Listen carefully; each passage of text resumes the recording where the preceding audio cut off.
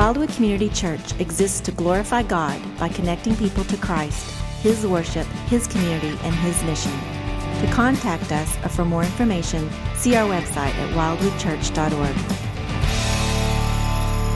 Now, today we're going to be concluding a three-part message series that we have entitled Current, Navigating the Waters of Today's Same-Sex Culture. And as we've been saying all along, this is really one message that is given over 3 weeks. And so if it's your first time to be here today, just realize that this is the last part of the message and you've missed the first 2 parts. So if you've missed any of the elements before this, we would encourage you to go to our website at wildwoodchurch.org, and you can click on either the audio links or the video links for our messages in this series. But as we conclude today, I want to actually direct our attention for just a moment to our graphic that is up there that we've been using for this series. And I want you to know that that graphic is very carefully chosen. There's some symbolism there that we thought was important. You will notice there is a group of 7 people in the raft, and they are somewhat representative of our church family or your family. And then you'll notice that everyone there that is in the raft is alert and aware that they're in the middle of a strong current.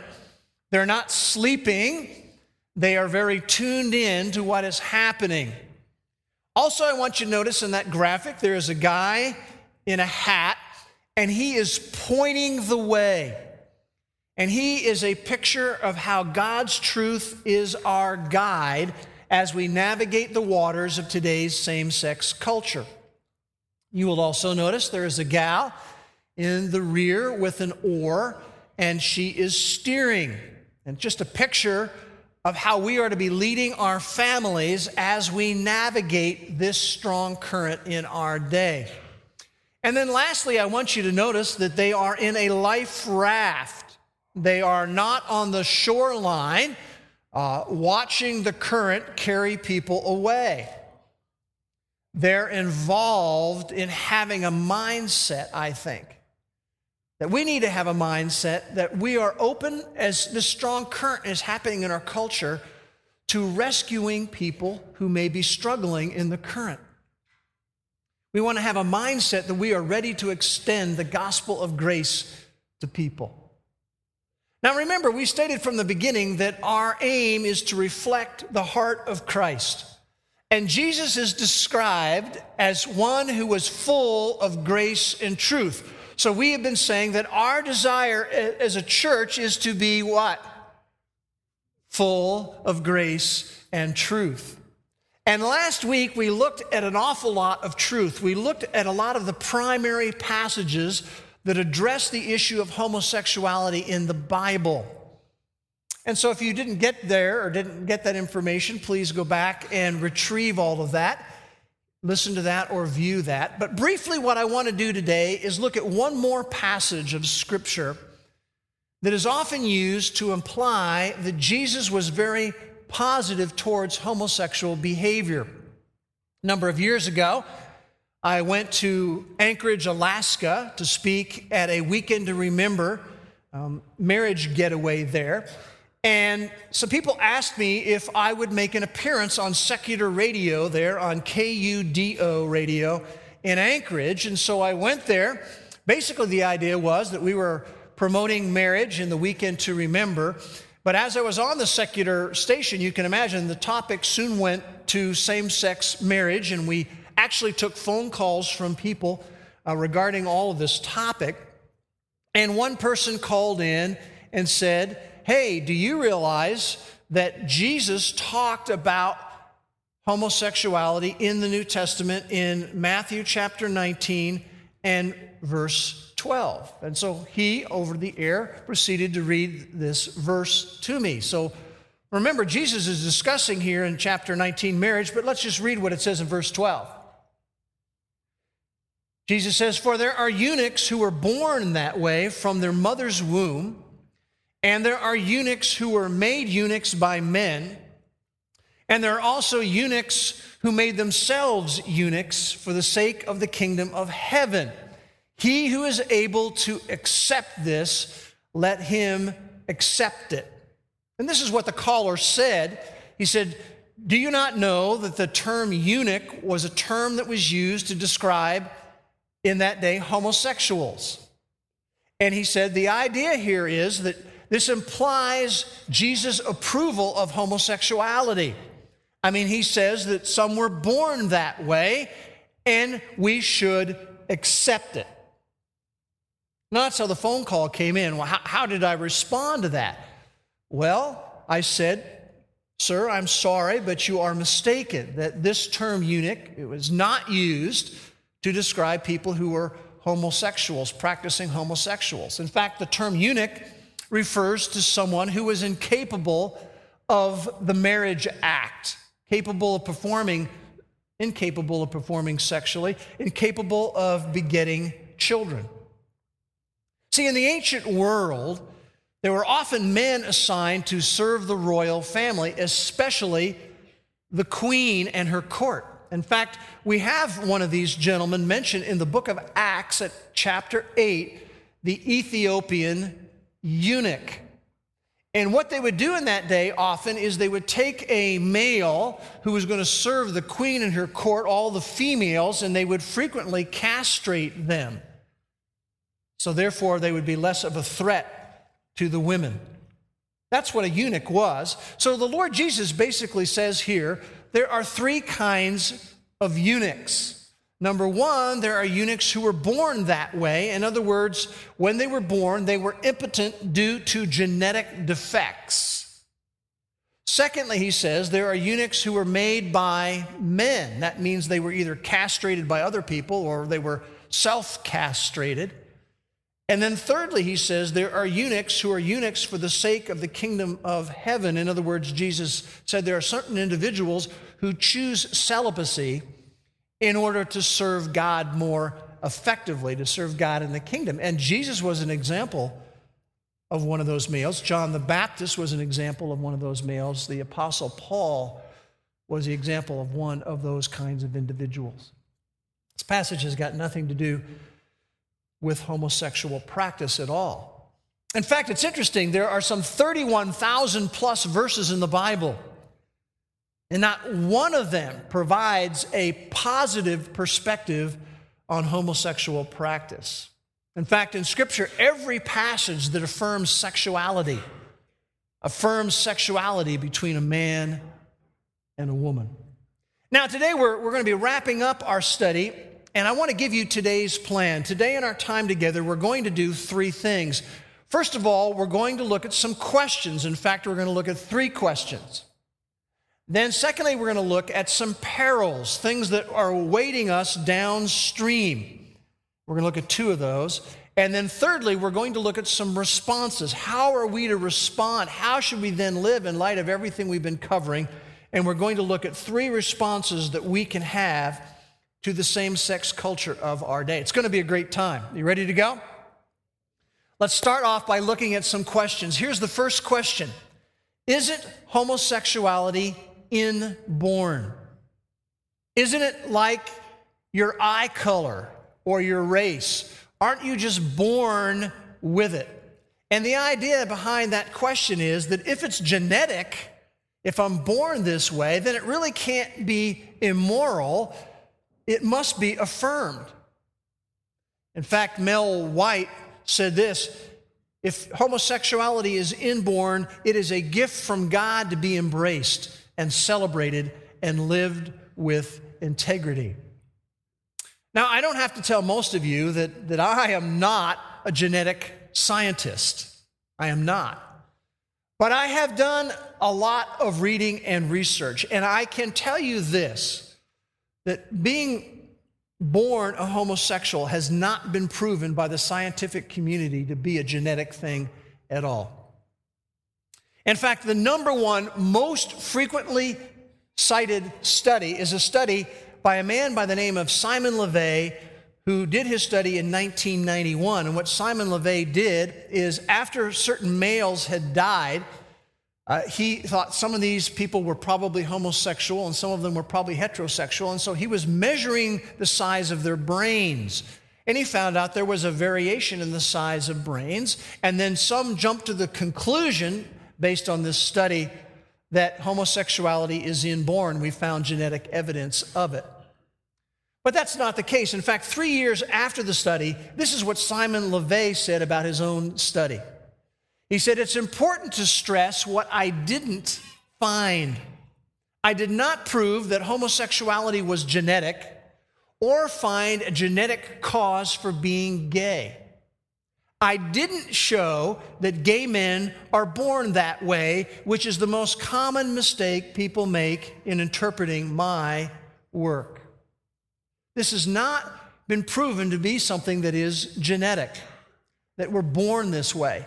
In fact, lesbian author Dr. Camille Paglia said this: homosexuality is not normal. Now, she is a practicing homosexual herself. She says it's not normal. No one is born gay. The idea is ridiculous. Homosexuality is an adaptation, not an inborn trait. And then I also want to quote psychiatrist Nathaniel S. Lehrman, who's the former chairperson of the Task Force on Religion and Mental Health, and this is what he says. Researchers now openly admit that after searching for more than 20 years, they are still unable to find the, quote, gay gene. It has not been proven that this is a genetic thing. But let me say this. Even if someday a genetic link is verified, that does not make homosexual behavior morally right. See, it's possible that we can be born with a genetic predisposition to something, but that doesn't mean we should act on it. For example, in the arena of alcoholism, now they can identify a particular gene in 77% of the cases that they believe indicates a predisposition to alcoholism. 77% of the cases. But that doesn't justify alcoholic behavior. You see, just because we have some inborn tendencies doesn't mean some of our behavior is acceptable. Predisposition does not mean predestination. And we've said this before, but all of us, every single one of us, me, you, all of us, have been born into sin. And part of that theologically means that we've experienced total depravity. What that means is that every dimension of our being has been tainted by sin. I have been tainted by sin in every dimension of my life, but it would be wrong to assume because I have been born with that God ordains and approves my sinful behavior. You see, some of us, any of us, may be predisposed. We may have a certain tendency to anger. We may have a tendency towards violence. We may have a tendency towards greed. We may have a tendency towards lust, but that doesn't justify our acting out on that. Is homosexuality inborn? I don't think it is at all. No proof of that. Well, you might say, well, what are the causes? I mean, how does someone get to where they have these same-sex attractions? And I will say this, that the tendencies towards same-sex attraction often happen at a very young, early age. And again, the whole reason of what causes this is very complex. I'm not an expert. I'm going to be sharing with you on the resource sheet we'll make available to you a whole lot more information and data on this. You can get a lot more information from all of that. But I will share with you some of the factors that other people have shared with me. Some of the people that I have known who have same-sex attraction, and from some of the stories that I have read and heard about. Here's some of the factors that can lead people to think that they were born gay. One is emotional brokenness.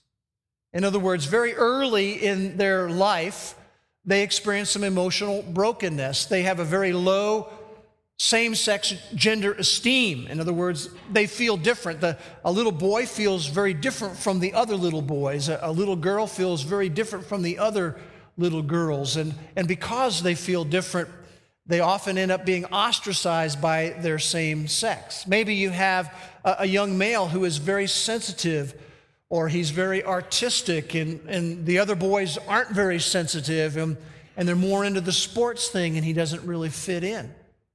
Maybe he's not athletic, and all the other boys seem to be interested in athletics, and he's interested in other things. Or maybe you have a girl who's very athletic, and all the other little girls seem to be interested in playing house and so forth. So you have this, they feel a little disassociated from their same sex. And then later on, they find themselves being attracted to their same sex. So emotional brokenness can figure into it.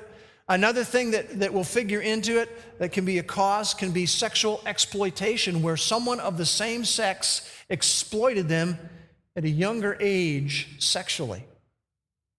Or there can be just sexual experimentation at a young age, where they have a sexual experience with someone of the same sex, and they found that kind of exciting, and so they get confused and they think, well, maybe I am actually gay.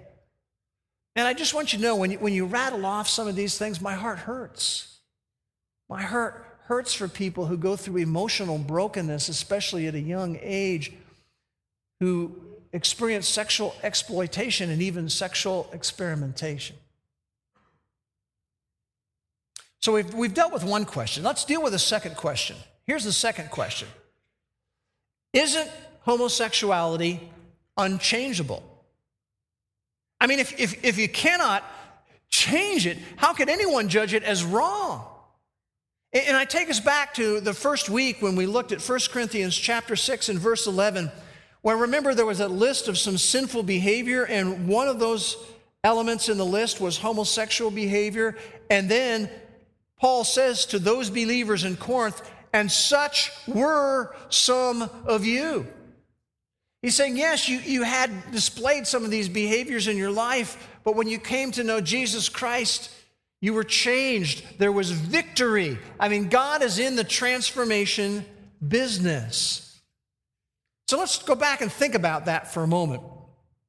And there's multiple kinds of sinful behavior in the list, but let's just focus on someone who is a homosexual, practicing homosexual. And he says to them, and such were some of you.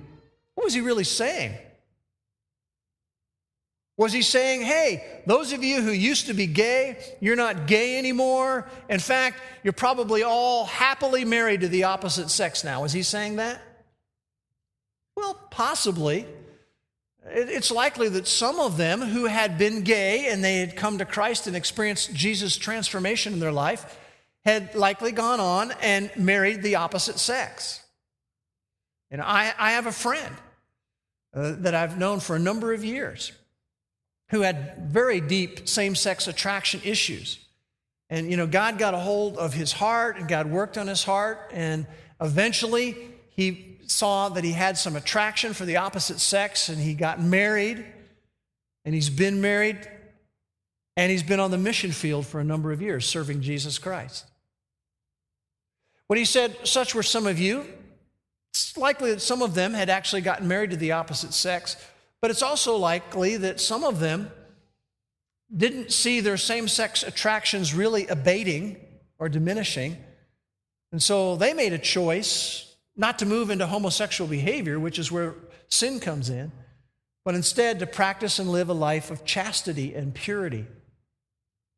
And I have another friend that I've known for more than 30 years, and in his situation, as Jesus Christ invaded his life, he never had an emergence of opposite sex attraction. And so he made the choice in his life to live a life of chastity, which he's done now for multiple decades.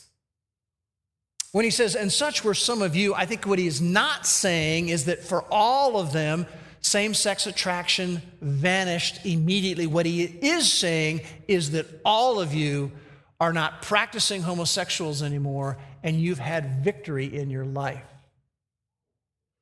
One of my favorite authors is a guy by the name of Joe Dallas, and Joe Dallas himself is a former homosexual. He wrote a book entitled The Gay Gospel, and part of what he does in the book is he dialogues with common pro-gay arguments, and then he has a response back. Here's part of what he wrote in that book.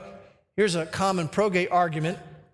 It goes like this. Well, I don't believe God wants me to deny something I've had all my life, something I've tried to change. That just doesn't sound like God to me. And the response that Joe Dallas writes is this. Well, that's funny. It sounds exactly like God to me. And it sounds like he requires of you the same thing he requires of all of us. He asks us to deny something we've had all our lives, ourselves, and take up our crosses daily to follow him. He knows we've tried to change ourselves, and he knows we can't. But Jesus never said we had to change ourselves. He told us to follow him and to live obediently. The inward change is up to him. With God, predisposition is not predestination. So we've dealt with the question, isn't homosexuality inborn? We've dealt with the question, isn't it unchangeable? That leads us to a third question, and that is this. Is this really important? I mean, shouldn't we just leave people with same-sex attraction alone? I mean, is this really that important? Shouldn't they have the same rights that we have? Shouldn't they have the civil right to marriage? Well, I want to point out a few things that I think are pretty important. Same-sex marriage laws aside, those who are same-sex attracted already have the right to cohabit with someone of the same sex. They already have the right to be a parent. Now, there are some relationship rights that they don't have. But you know, those relationship rights could actually be legally changed. In other words, we could change the laws of the land. Or you have same-sex couples who've been committed to one another for a while. We could change the law that would qualify each one for one another's Social Security benefits, if I can get it out. We could change the law in that way. We could change the law regarding their medical rights and being able to serve one another. We could change that law. We could do all of that without deconstructing marriage. We don't need to deconstruct marriage to get that done. So when we ask the question, is it really that important? There's a couple parts to the answer, and I think the answer is yes, it's very important. And part of the reason why it's important is God has addressed, as we have seen in the Bible, homosexual behavior. He is the creator, he is God, he is the judge, and one day everybody's going to stand before him. And so we need to reflect what he reflects about that kind of behavior. But there is a second part to the answer, is this really important? And that leads us into the element of looking at the perils, what's awaiting us downstream, and we're going to look at two of them regarding what is ahead for us as a culture downstream.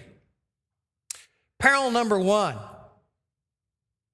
This is part of that very difficult water hole that's awaiting us, is what I call the revolution stage 3. And you're going, what in the world are you talking about, the revolution stage 3? And what we're going to do, men and women, for a few moments is we want to rewind several decades back. And we want to talk about the revolution, meaning, in essence, the sexual revolution in our culture. Stage number 1 of this revolution was the sexual revolution of the 1960s. That's my generation. And we had certain values that related to marriage in the 60s, but because we wanted to get free of all the restrictions, we began to break those rules, particularly as they related to sex and marriage. And we have paid the price as a culture. I'm not proud of my generation. You know that in 1964, in the United States of America, 6% of children were born out of wedlock, outside of marriage. In 2010, 41%, nearing 50% of children are born outside of marriage. And the sexual revolution of the 60s, men and women, has greatly undermined marriage in our culture. That's stage 1. Stage 2 of the revolution is what we're right in the middle of and have been for a while, and that's the homosexual revolution. And a big part of what the homosexual revolution is wanting to do is to build on the revolution of the 60s, and that is to finish off breaking the egg of marriage. You know, to break the egg of marriage, to break the classic understanding of marriage between a male and a female, the understanding that has been true for all of the centuries of human life and all of multiple cultures, wherever they may be. And here's what's interesting about that.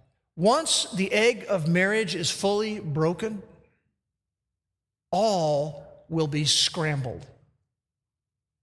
Once we break the egg of marriage and it's no longer a marriage between a male and a female, it just means everything is going to get scrambled, which really is the next stage, which is what I've called stage 3 of the revolution. And the next stage of the sexual revolution is summarized by a word called polyamory.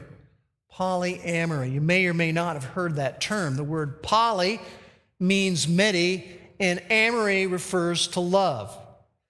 And the next stage that's coming downstream very quickly, you can already see it in our view, is this idea of polyamory. Multiple people in the same sexual relationship.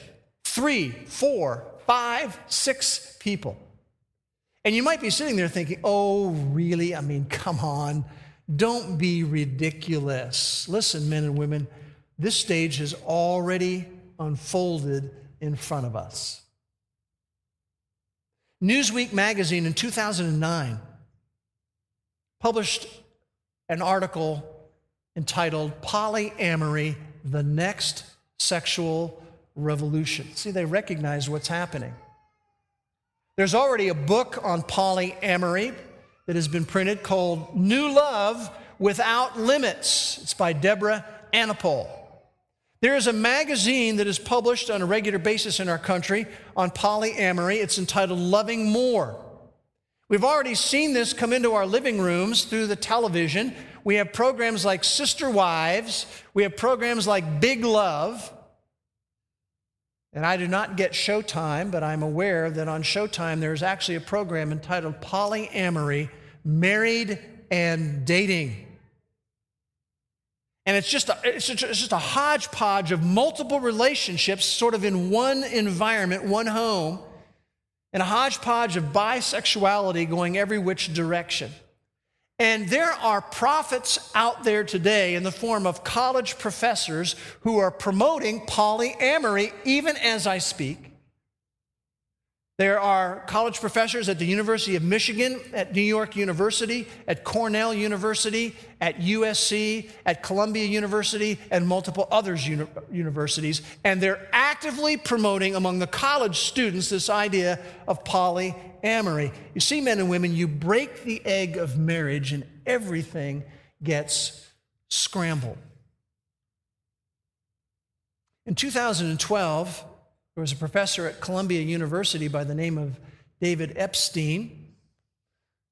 David is 46 years old, and he was charged with incest because he had been involved in a 3-year consensual sexual relationship with his 24-year-old daughter.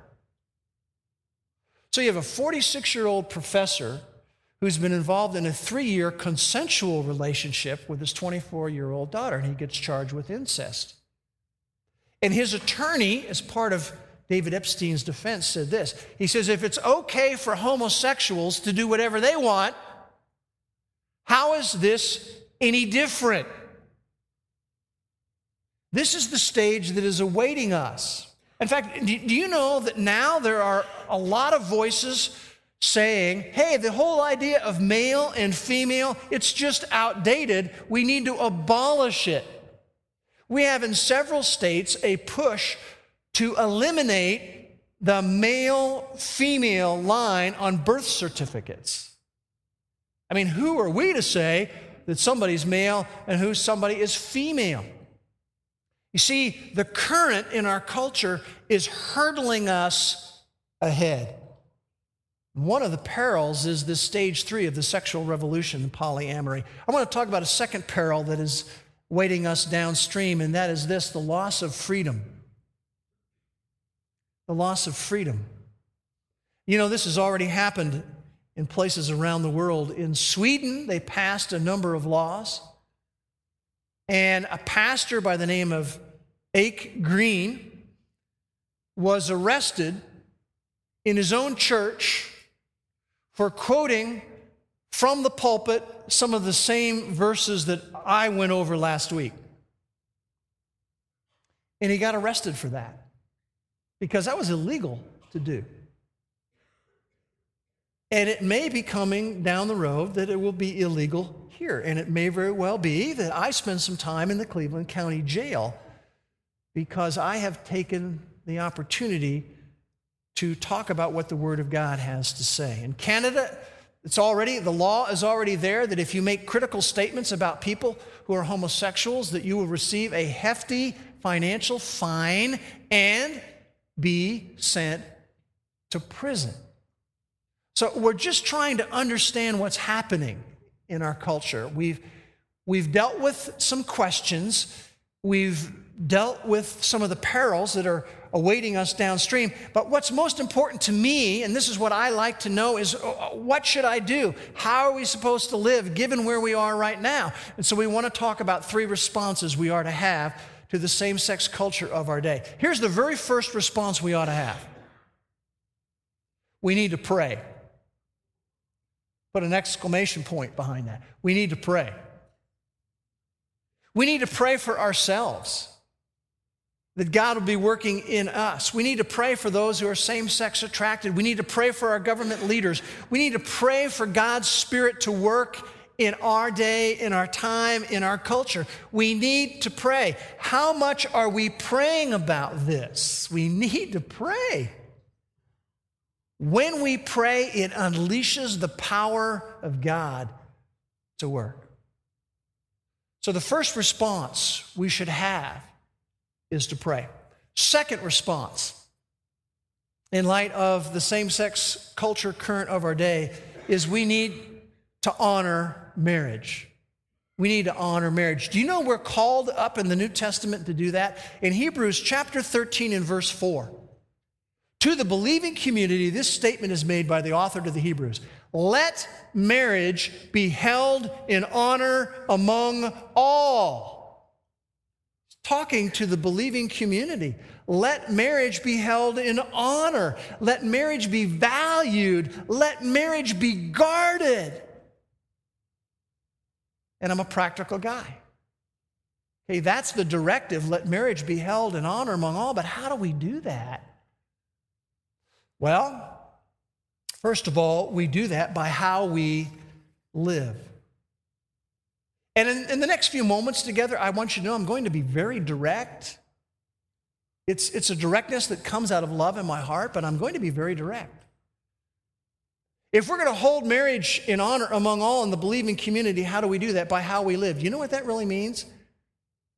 That means especially young people, but people of all ages, stop living together before marriage. That's what it means. It means that we practice purity outside of marriage.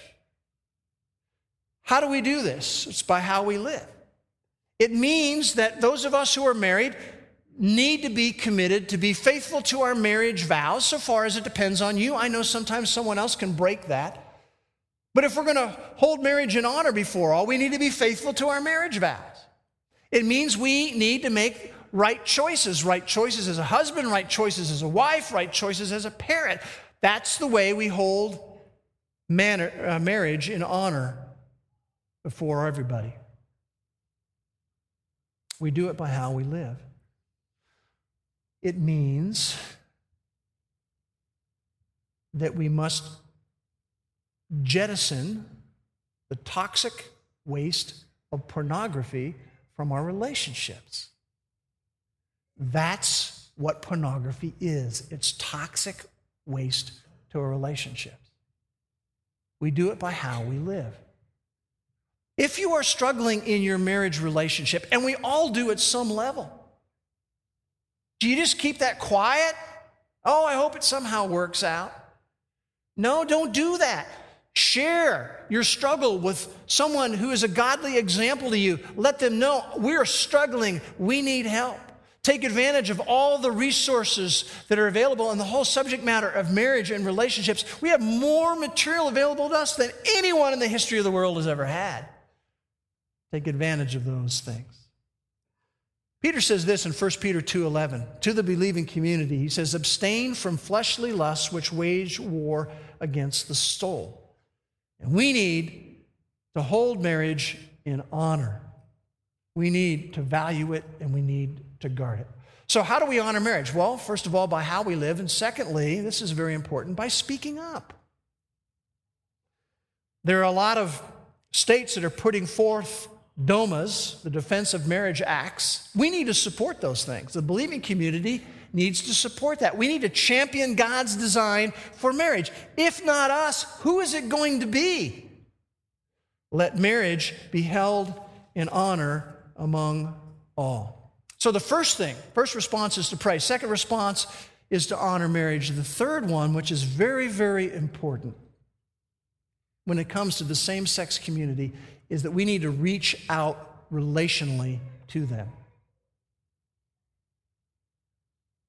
And not every church and not every Christian community is doing that. I read about a town where a large gay camping resort opened up. By the way, do you know where the largest gay resort in the southwest United States is located? Anybody know? Oklahoma City, Oklahoma. But in this particular situation, there was a large gay camping resort that opened up in the community. And how were they going to respond to that? Well, what a number of the people in that church did is they decided to go out and purchase some land that was right next to the resort. And then they promptly stocked the entire land with hogs and created a hog farm with its accompanying stench. And the idea was to send a public statement about what they felt about homosexuality to the people that were at that gay resort. That's not the way to reach people for Christ. We need to reach out relationally to them. And I want to reject something. It's a false notion that seems to exist in some of the Christian community, is that the only way that we can show compassion to people who are in the gay movement is to affirm their choices. I reject that notion. You see, Jesus built relationship with people who were marginalized. Jesus built relationships with people who were societal rejects, with tax collectors, with working women in the sex trade. Jesus did all of that without affirming their choices. And so we need to reach out relationally. You might remember a little while ago that Dan Cathy, who is the CEO of Chick-fil-A, made a statement that caused a huge reaction. You remember this? In June of 2012, he inadvertently started a national controversy because he made this statement on the side and it was picked up. The statement he made is that God is the one who defines marriage. You remember this? And that just sprung these incredible protests and attacks on Chick-fil-A and calls for a boycott of Chick-fil-A. And one of the ones leading that parade was a young man by the name of Shane Windmeyer, who is an LGBT leader. He is the founder of Campus Pride, the national LGBT college student organization. And Shane Windmeyer launched a national campaign against Chick-fil-A. Now, if you're Dan Cathy, how do you respond to that? Well, you know what he did? He reached out relationally to Shane Windmeyer. And Dan Cathy called him, and they spoke initially over the phone for an hour. And Dan listened intently to all of Shane's concerns. And what is really interesting is that phone call led to Dan and Shane becoming friends. And Dan invited Shane to be his honored guest at the Chick-fil-A Bowl. which eventually led to Shane writing an article entitled, Dan and Me, My Coming Out as a Friend of Dan Cathy and Chick-fil-A. And in that article, he described this friendship that they had developed and formed. And he wrote this. He said, Dan expressed a sincere interest in my life, wanting to get to know me on a personal level. He wanted to know about where I grew up, my faith, my family, and even my husband, Tommy. In return, I learned about his wife and kids and gained an appreciation for his devout belief in Jesus Christ and his commitment to being a follower of Christ. Men and women, that is the spirit in which we must reach out relationally. Now, again, I'm real practical. You'd say, okay, I'm supposed to reach out relationally. I mean, how do I get started in this? I mean, how do I do that? I mean, I have some friends who are same-sex attracted. I may have some family members. I mean, how do we do this? Well, we extend authentic interest to them. Here's a key word: listen. Ask them to share about their life. Ask them to share about their story. Ask them to share how they developed in their whole perspective and how they got to where they are today. Seek to hear their heart. And then we have an opportunity to share the love and the grace and the hope that we have found in the person of Jesus.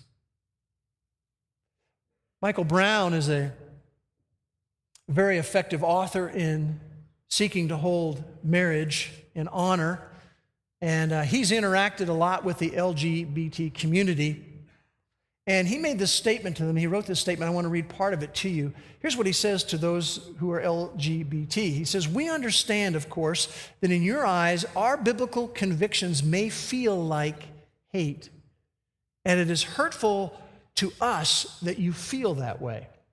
The fact is that we really do love you more than you realize or understand, and because we love you, we will continue to speak the truth, convinced that it is the truth that sets us free. Love does what is right even when it is scorned and mocked and ridiculed. So he goes on to write this, and so we will not stop loving you, even if you call us bigots, even if you claim that we are depriving you of your civil rights, even if you mock us and call us Bible bashers. We will pray for you and reach out to you. Whether you understand it or not, we are here to help. We do not look down on you or despise you, since for us the ultimate issue is not homosexuality or heterosexuality. All human beings fall short of God's standards in many ways, and all of us, heterosexual and homosexual alike, need God's mercy through the blood of Jesus. All of us need forgiveness, and all of us need to turn from our sins and ask God for grace to lead a holy and virtuous life. We need to reach out relationally. We need to utilize the show and tell approach. You remember the show and tell approach that we had in elementary school? First, we show them that we care. We listen. We pray for them. We let them know we're praying for them. We forge a friendship with them. And then the tell part, where we share what Jesus has done in our own life. And if you're same-sex attracted and you have those experiences in your life, I'm glad that you're here. I want you to know that I would love to hear your story. Come talk to me. Send me an email. Now, we've mentioned it several times that we have put together a resource sheet. Navigating today's same-sex culture resources. We have a whole list of them here, and we have some of these printed out that are available on the table in the hallway, and you're welcome to take one of these, but also, and this is maybe even more important, we have this available on our webpage at wildwoodchurch.org/current, or you can just click on the series graphic and it will come up. And the reason why that is helpful is we have links to a number of websites, and some of the links are rather long, and so it's a little tedious to copy them off of the sheet, but there'll be live links on the web page. And this sheet will be very helpful. There's books here on what to do if you have a family member or a coworker or a friend who's dealing with homosexuality. There's a local counseling resource mentioned here. There's helpful websites that are listed here. There's video testimonies of dozens of people who found victory in Christ from homosexuality. And also we have here some written testimonies of victory in Christ. We have books that deal with the Bible and homosexuality, all of the verses that are being used and answers to all of those. Plus, we have some additional links. So we encourage you to take advantage of this resource sheet. This is what helps us to equip ourselves to reach out relationally to people. We understand the issues. We have the information. So important. But I want to just say this as we close today, that the message of salvation is the same for all of us. In Isaiah 55, 6 and 7, it says this: "Seek the Lord while he may be found. Call upon him while he is near. Let the wicked forsake his way, and the unrighteous man his thoughts. And let him return to the Lord. And the Lord, he will have compassion on him, for he will abundantly pardon."